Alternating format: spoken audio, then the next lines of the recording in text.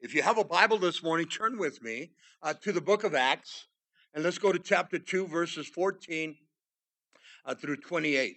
We've been looking at this mini series in Acts chapter 1 and now in Acts chapter 2, the beginning of the church. And so this morning we want to look at part 5. Last week in Acts chapter 2, verses 1 through 13, the Holy Spirit fell upon the 120 in the upper room. The proof of the Holy Spirit's arrival, as promised by Jesus, he, the Holy Spirit of promise, arrived in the form of cloven tongues of fire upon each and every one of the 120 in the upper room. And here's another proof text.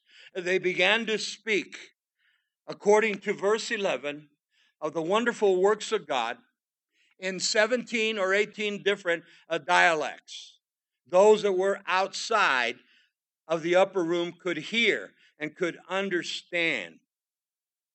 Amazing how the Spirit of God was speaking. Not only could they hear, but they understood perfectly their own language. And listen to this translation. In their own language, or the lingua franca, from the Latin, which means language clearly heard and understood by those being addressed. And then we studied last week, they were all amazed and then they were perplexed. How could this be that these from the upper room, the 120, were Galileans? They were a simple people. They were fishermen. They were farmers. They were unschooled. They were unlearned people. And then we concluded the best response from the religious sect last week, those that were in the upper room, they're drunk with wine. Now Peter gives his first sermon at Pentecost. Another proof text, as we get into the message this morning, here's Peter, this Galilean.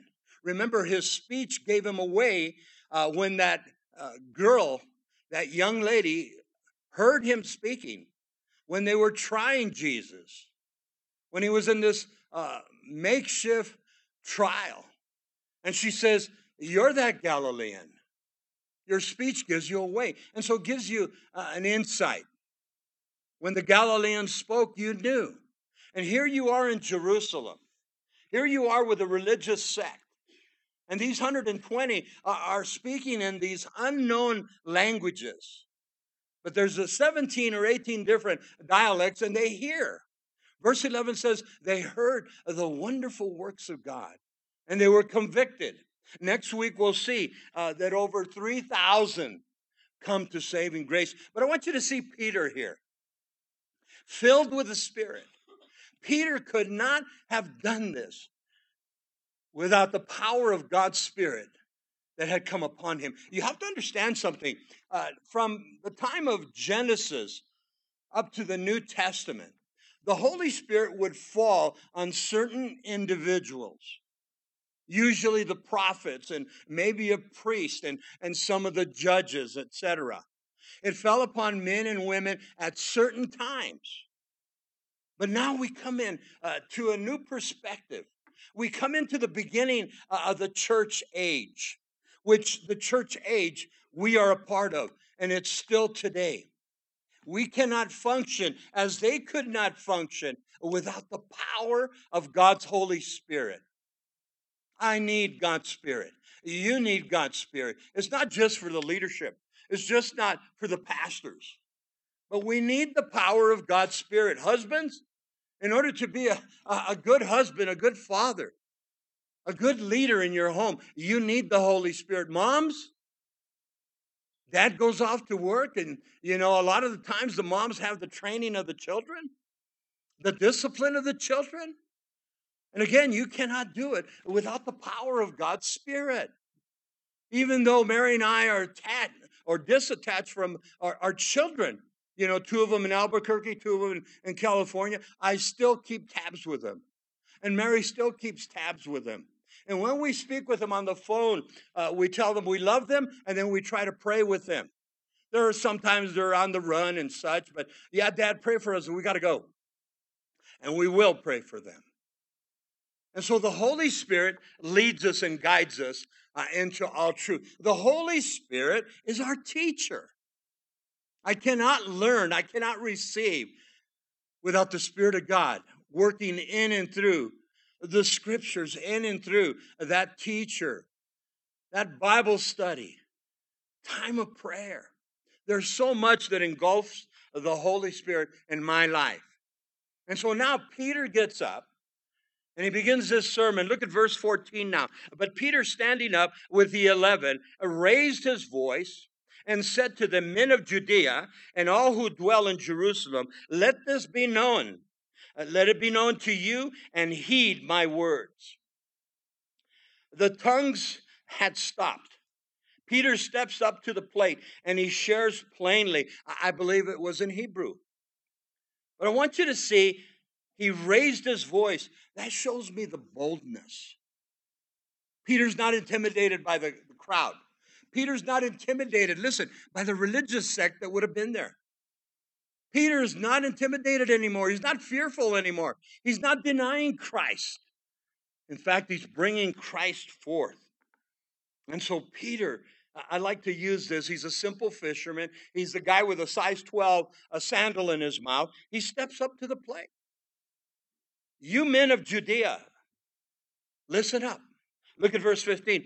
For these, and remember what we shared last week? These are not drunk with wine, as you suppose, since it's only the third hour of the day. We know that the third hour was 9 o'clock in the morning. Wine was not drunk in the early morning. We're speaking about those that were there, listening. We mentioned last week, pious men, and then non-pious Jews. These would not eat or drink anything, especially wine at 9 o'clock in the morning, because it was a celebration of Pentecost. They're in the temple. It was sacred time. Remember, we shared that Passover, Tabernacles, and Pentecost. Those were three essential feast days that you had to attend as a Jew, especially the males. 20 years and over. And so you would come. How dare you come intoxicated? It was just unheard of. They came to worship the Lord. It's interesting, later Paul's going to write in 1 Corinthians chapter 11 concerning a communion. They had combined the communion with the agape feast. And a lot of times they would partake of the agape feast before the communion, and some of the Corinthians were coming intoxicated. And Paul nails that. And I speak from experience. Before I came to Christ back in Southern California, I remember many of Christmas Eves. We would go to midnight mass. My aunt would come out. I can still see her. I can still hear her. She would have a pan, and she would have a spoon, and she would clang them. And she would say, okay, those of you going to church at midnight mass, those of you receiving communion, you have to fast for an hour. That was the rules and the regulation. You have to stop drinking, and you have to stop eating. Let me tell you something. 1 hour does not sober you up. And we would go to midnight mass, reeking of intoxication, and we would receive the Eucharist. And so Peter is letting them know. Now look at verse 16. But this is what was spoken of by the prophet Joel. And Peter's going to verbatim quote Job. Joel is just a powerful teaching when you come to it. Again, let me emphasize this. Peter's a simple fisherman. Peter's a Galilean. Peter is unschooled, unlearned, but yet he knew the parchments. He knew the Old Testament. And not only is he going to draw from Joel, but he's going to draw from the Psalms also. Again, not only does Peter step up to the plate, but the Holy Spirit has engulfed this man. He's not the same. This is what was spoken by the prophet Joel. And so Peter continues his personal experience in the presence of all those outside the upper room. Peter responds the best way he knows. And this, pointing to the Word of God, you can't go wrong. Always revert back to the Word of God when possible, and generally it is always possible. It is good to give your opinion. There's nothing wrong with that. It is good to give your thought on this, on that. There's nothing wrong with that. But we need to go to the Word of God. Why? Because you can't go wrong with God's Word. Listen, your thoughts, your opinions, again, etc., I'm sure are all well intended, but you can't go wrong with God's Word. Listen to this text. We often use this, but we don't say it. Isaiah 55, verse 11, Isaiah pins the words of the Lord. He writes, my word will not return to me void. My word will not return empty. Why? Because his word is true. I want you to do a small study when you get home tonight, this afternoon, Matthew chapter 4. Jesus is getting ready to begin his public ministry. He takes some time for 40 days of prayer and 40 days of fasting. He goes out into the wilderness. Satan comes. He knows that Jesus is tired. He knows that Jesus is famished. He knows that he's hungry. He's parched. He wants something to drink. And he tests him. He tempts him. And there's called the three temptations of Jesus. Now, he's being Jesus, Son of God, Savior of the world. He could have turned, those stones right there into a loaf of bread. He could have drawn easily water from the rock. But in his role of the God-man, in his humanity, he was parched. In his humanity, he was hungry. And so in the three temptations, I want you to see the Son of God, Savior of the world. Jesus responded to Satan. It is written, it is written, it is written. Now go back and study that. And the three quotations that Jesus gave are out of the book of Deuteronomy in the Old Testament. But the devil will not give up. And so here's Peter. And quickly, the Spirit of God has him to quote Joel chapter 2. And so we're going to see this now. And it's going to begin here in verse 17. Joel chapter 2, verses 28 through 32. Now remember, we shared this many times. Joel is writing, listen, about 800 years before Christ. And so those that knew the Old Testament parchments, those that knew the Old Testament scrolls, the Pentateuch, the Torah, they understood the scriptures concerning the prophecy. There would have been those waiting for this prophecy. How did Peter know? But by the power of God's Spirit. Listen as he quotes from Joel chapter 2. Verses 28 through 32. And it shall come to pass in the last days, very important there, saith God, that I will pour out my Spirit on all flesh. Your sons and your daughters shall prophesy. Your young men shall see visions, and your old men shall dream dreams. Listen, I'm getting a lot older, and I don't dream that much. My wife and I will talk about it. She said, did you have any dreams? Did you dream anything last night? And sometimes that hamburger's chasing you. That burrito's trying to track you down. But I can honestly say, I don't dream very often. But when I do, listen, I really check on it because sometimes God is speaking to me through the dream. Sometimes God is speaking to you through the dream. Now, as we look at verse 17, the last days, I want you to see this morning. The last days is reference to the times of Christ then and now, 2,000 years later. I like what John MacArthur said years ago on a teaching he did on the last days, because people always asked him, and I get the same quotation, they see the signs of the times all around us, and the question will come up, are we in the last days?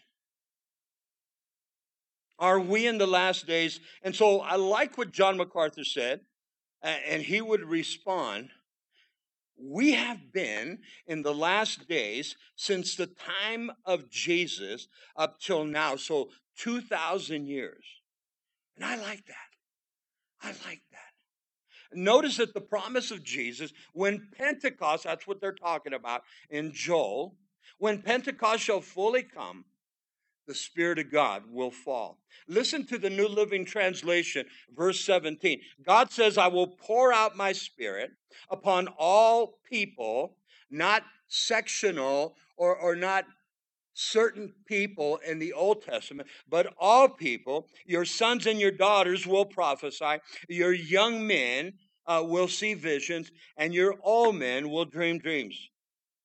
This has happened for the last 2,000 years, or since Pentecost, when the Holy Spirit was poured out on the 120 there in Jerusalem in the upper room until today. Until today. One commentary said this about verse 17. The idea of the last days is that they are the times of the Messiah. I like that. Encompassing both his humble coming and his return to glory. Because Jesus has already come in all humility, they were aware that his return in glory would be at any time. It's been 2,000 years, church. It's been 2,000 years. And I can honestly tell you, beyond a shadow of a doubt, I believe Jesus is going to return. And before he returns, there has to be the rapture of the church. And then after the rapture of the church, there has to be a 7 years of tribulation. And at the conclusion of the 7 years of tribulation, Jesus will come in glory. The Bible says he'll stand upon the mount and he will split it in two. And then he begins to set up the kingdom age for 1,000 years. And there are those that say, you're crazy. Look at the scriptures. Look at the prophecies. If prophecies have already been fulfilled of his first advent, how much more in his second advent? And we're talking over 300 prophecies in the first advent. And people still don't want to believe. And so Peter is speaking and preaching here with boldness. Look at verse 18 now. And on my menservant and on my maidservant, I will pour out my spirit in those days, and they shall prophesy. I love the wording here. Just to clarify, God is no respecter of persons. There is no favoritism in God's church, in God's kingdom. He poured out his spirit on all his servants. Listen, men and women. I believe on those who ask. Those who ask. You see, we've studied this the last couple of weeks now. There's 3 prepositions concerning the work of the Holy Spirit in my life and in your life. Number 1, para. He comes alongside to convict me of sin. Once the conviction takes toll and I respond to Christ, Lord, save me. The second preposition is en. He comes into my life and he tabernacles within me. But then we've been speaking about the third preposition that we find in the book of Acts chapter 1 verse 8. The Holy Spirit will come upon you. It's called the epi experience, EPI. He comes upon you from the top of your head to the bottom of your soles of your feet. He saturates you. He goes through you. And the picture of that is found in Psalm 133, when the anointing was given to Aaron as a high priest. The oil was poured out, listen to this, in a ram's horn and poured over his head completely, and it just ran. We need the unction of the Holy Spirit. We need that third preposition, the epi experience. And it's not going to come unless you ask. I want you to study Matthew chapter 7, verses 7 through 12. And I'm going to just give you the gist of it. Jesus says, ask and it will be given to you. Seek and you will find it. Knock and the door will be open to you. Knock and the door will be open to you. We have the Holy Spirit when we're born again from above, according to John chapter 3. We need this third aspect. And so para has been part of my life. In experience has been part of my life if I've come to Christ. But I need this boldness. I need this P experience. I need the baptism of the Holy Spirit. And so here's Peter now. He speaks with boldness. He stands up from all those in Jerusalem. Notice that the word servant here. The Holy Spirit will be poured out to the men servant and to the maid servants. The word servant used to describe the woman or the man is the word doulos in the Greek, and it means a bondslave by choice. A bondslave by choice. We don't like the word or the term slave because what it means. But in all reality, listen to me, we were slaves to our sin nature. We were slaves to sexuality. We were slaves to alcohol. We were slaves to drugs. Some were slaves to lying and cheating and stealing. Whatever is our sin nature, that's what we're a slave to. And so now I come to Christ, you come to Christ, and I truly desire by choice to be a bondservant of Jesus Christ. And notice that you're going to have the boldness to prophesy. This was very important in the times of Jesus.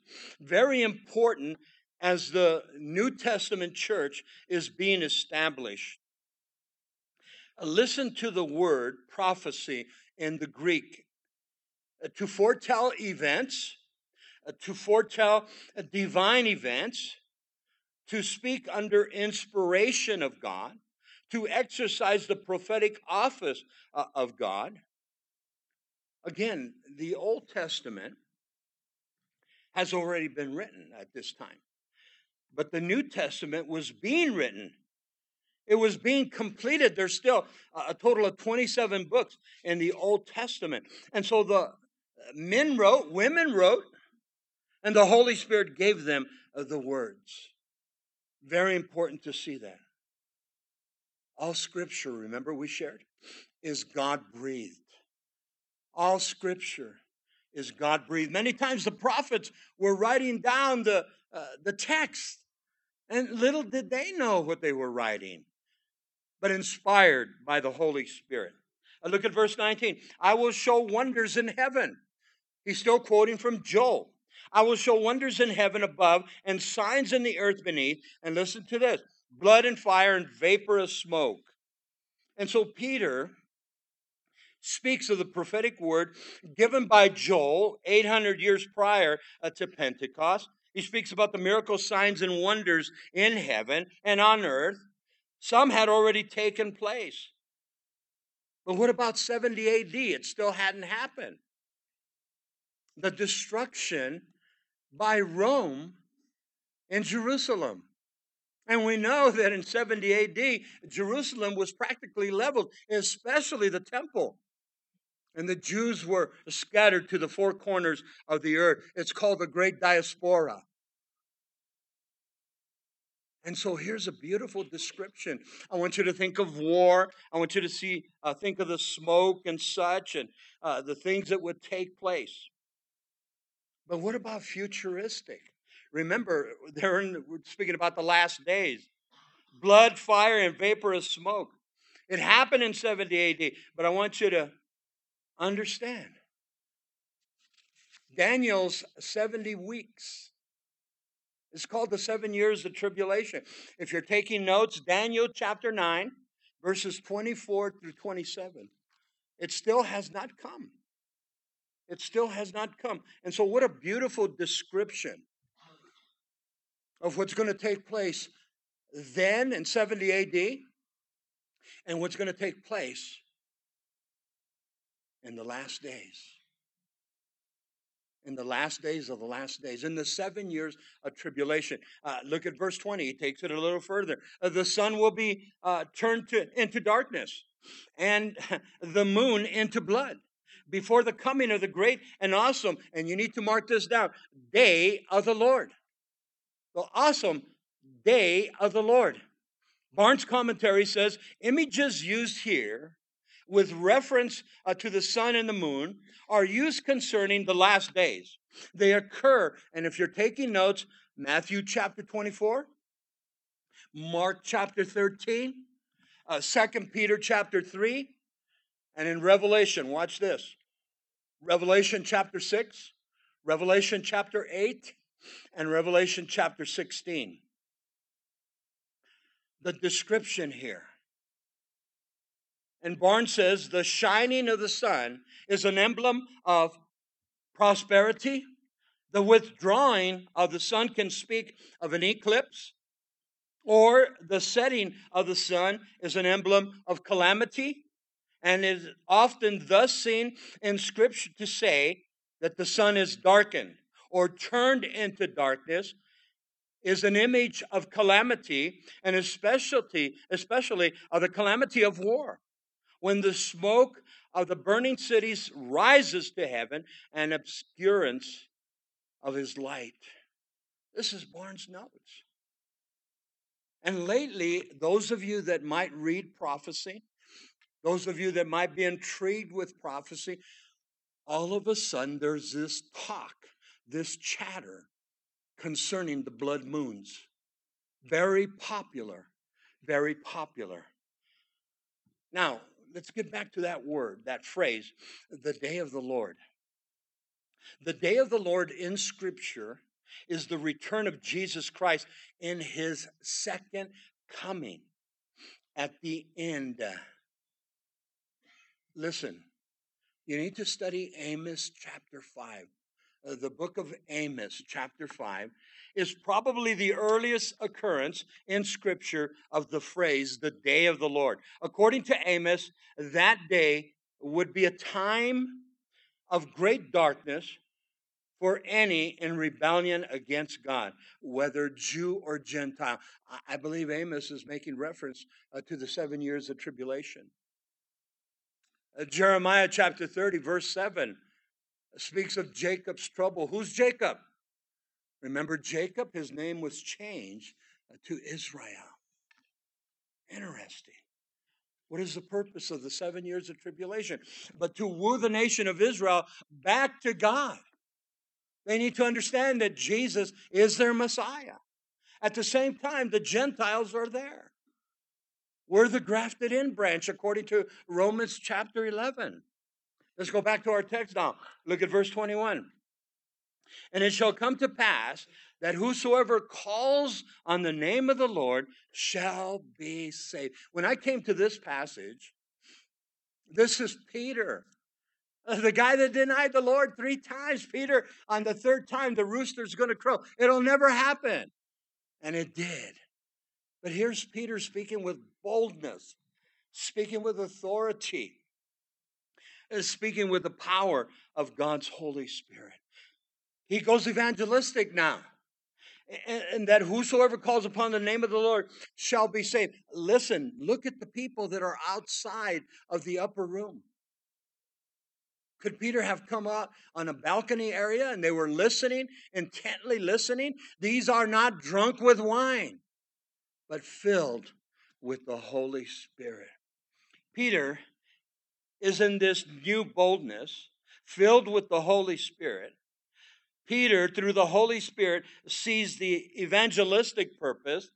This outpouring of the Holy Spirit means that God is offering salvation in a way previously unknown. Whosoever calls on the name of the Lord shall be saved.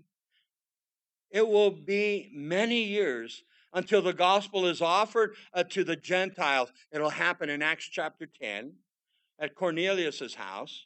Yet Peter's sermon, his text, announces the gospel invitation by saying, whosoever calls upon the name of the Lord shall be saved. You see, up to this point, the Bible says that Abraham believed God by faith. And so the prophets believed God by faith.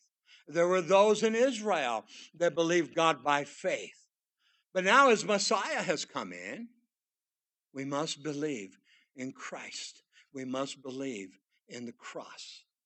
This is the scenario that God has set up so beautifully. This is why John the Baptist, when he sees Jesus coming into the Jordan Valley, Jesus seeking to be baptized by him, and John recognizes how the Holy Spirit revealed it to John. John was one of those that the Spirit of God fell upon him. And he points and he says, behold, now the Lamb of God that takes away the sins of the world. Have mercy on us. Have mercy on us. Jesus is the complete sacrifice. Paul picks this up later.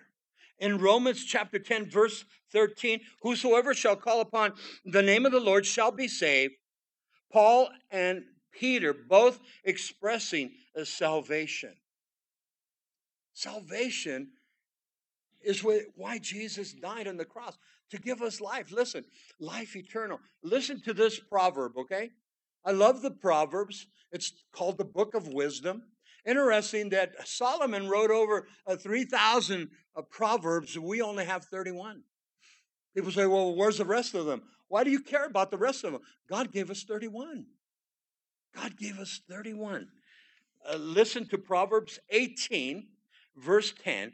The name of the Lord is a strong tower. The righteous run to it and are safe. The righteous run to it and are saved.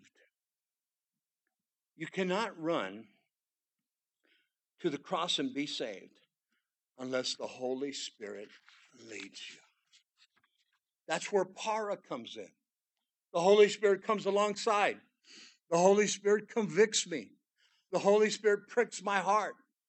The Holy Spirit tells me I need to be saved. Bob, you need to be saved. I know from experience because it took 3 years. I ran from God. I ran from God. I was convinced I was going to heaven because of my religious upbringing. I was convinced I was going to heaven because I did all the sacraments that I needed to do. I was convinced I was going to go to heaven because even though we got married in Las Vegas, 2 weeks later we got married by the church. And so I did what was supposed to be done.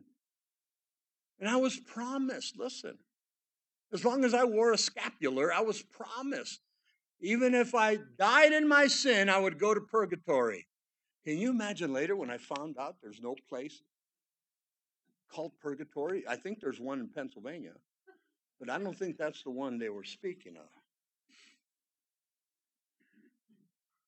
Listen to verse 22 now.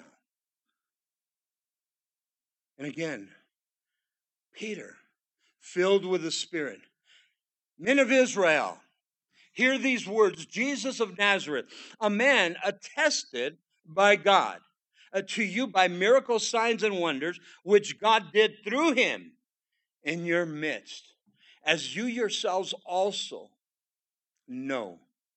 The word attested, in the Greek, he was approved by God. These are his credentials, the miracles, signs, and wonders. Imagine those that knew of Jesus for a 3.5-year span. I mean, the miracle signs and wonders that he did, we estimate in the 4 Gospels, we see at least 35 of his miracles in the Scripture. 35 that we know of. There were many more, but this is the ones that we needed.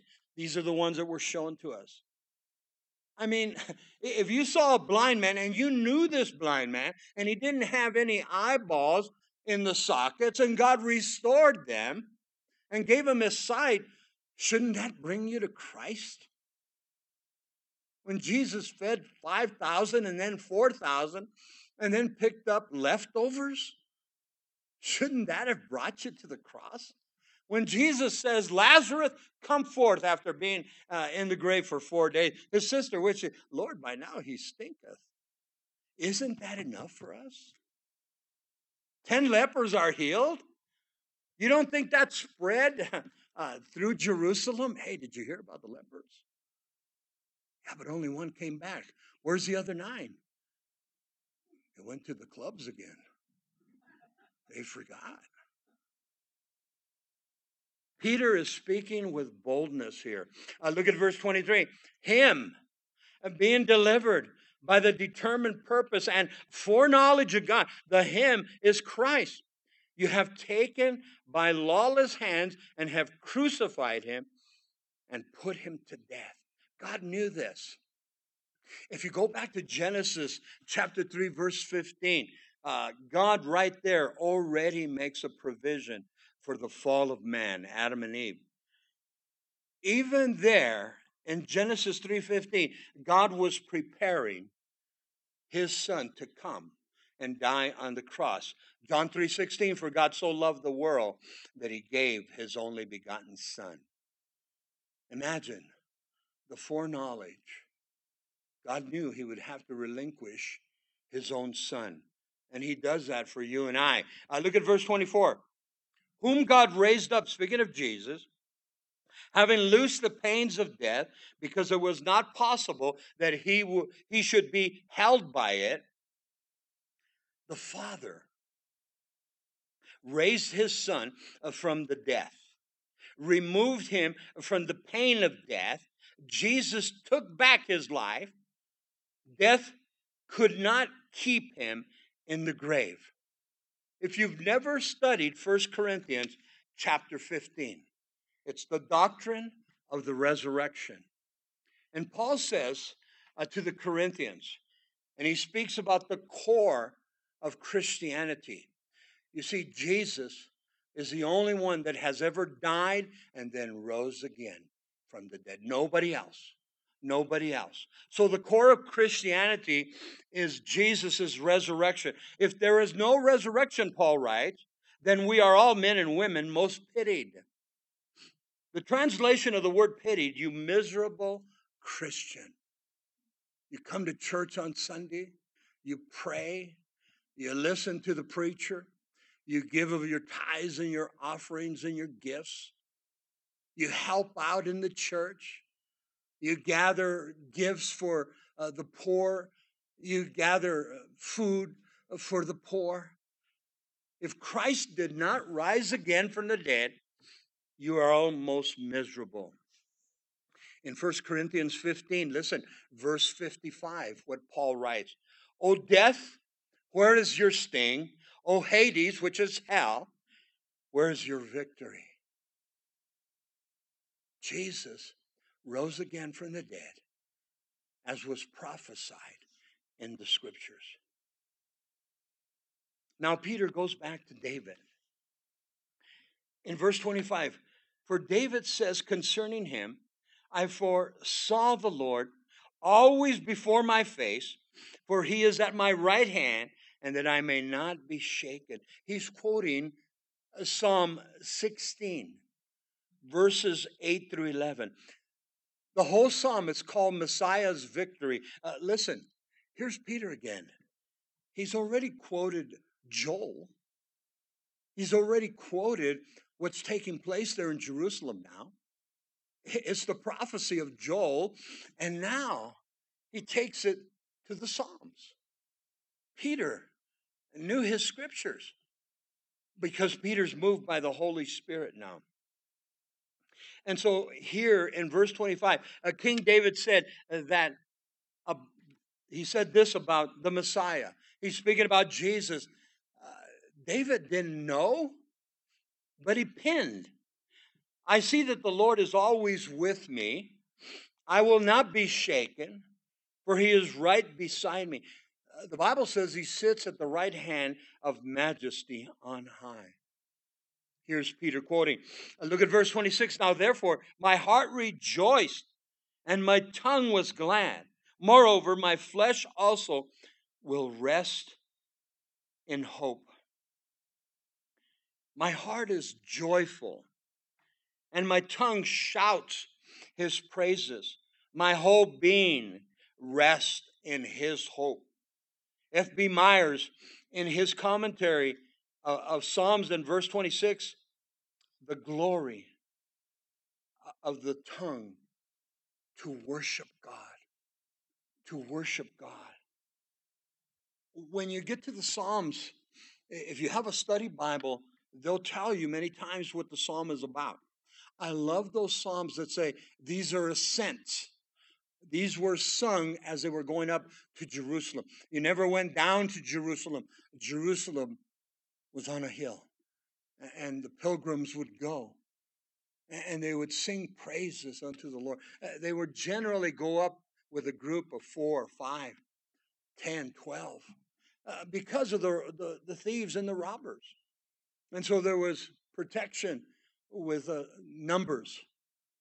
But as they were going up to Jerusalem, they would be singing these psalms. They would be singing the praises to God, adoration unto the Lord. Look at verse 27. For you will not leave my soul in Hades.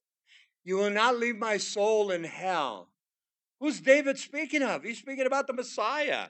Nor will you allow your Holy One to see corruption. Who's the Holy One? It's not David. He's writing of the Messiah. I like this.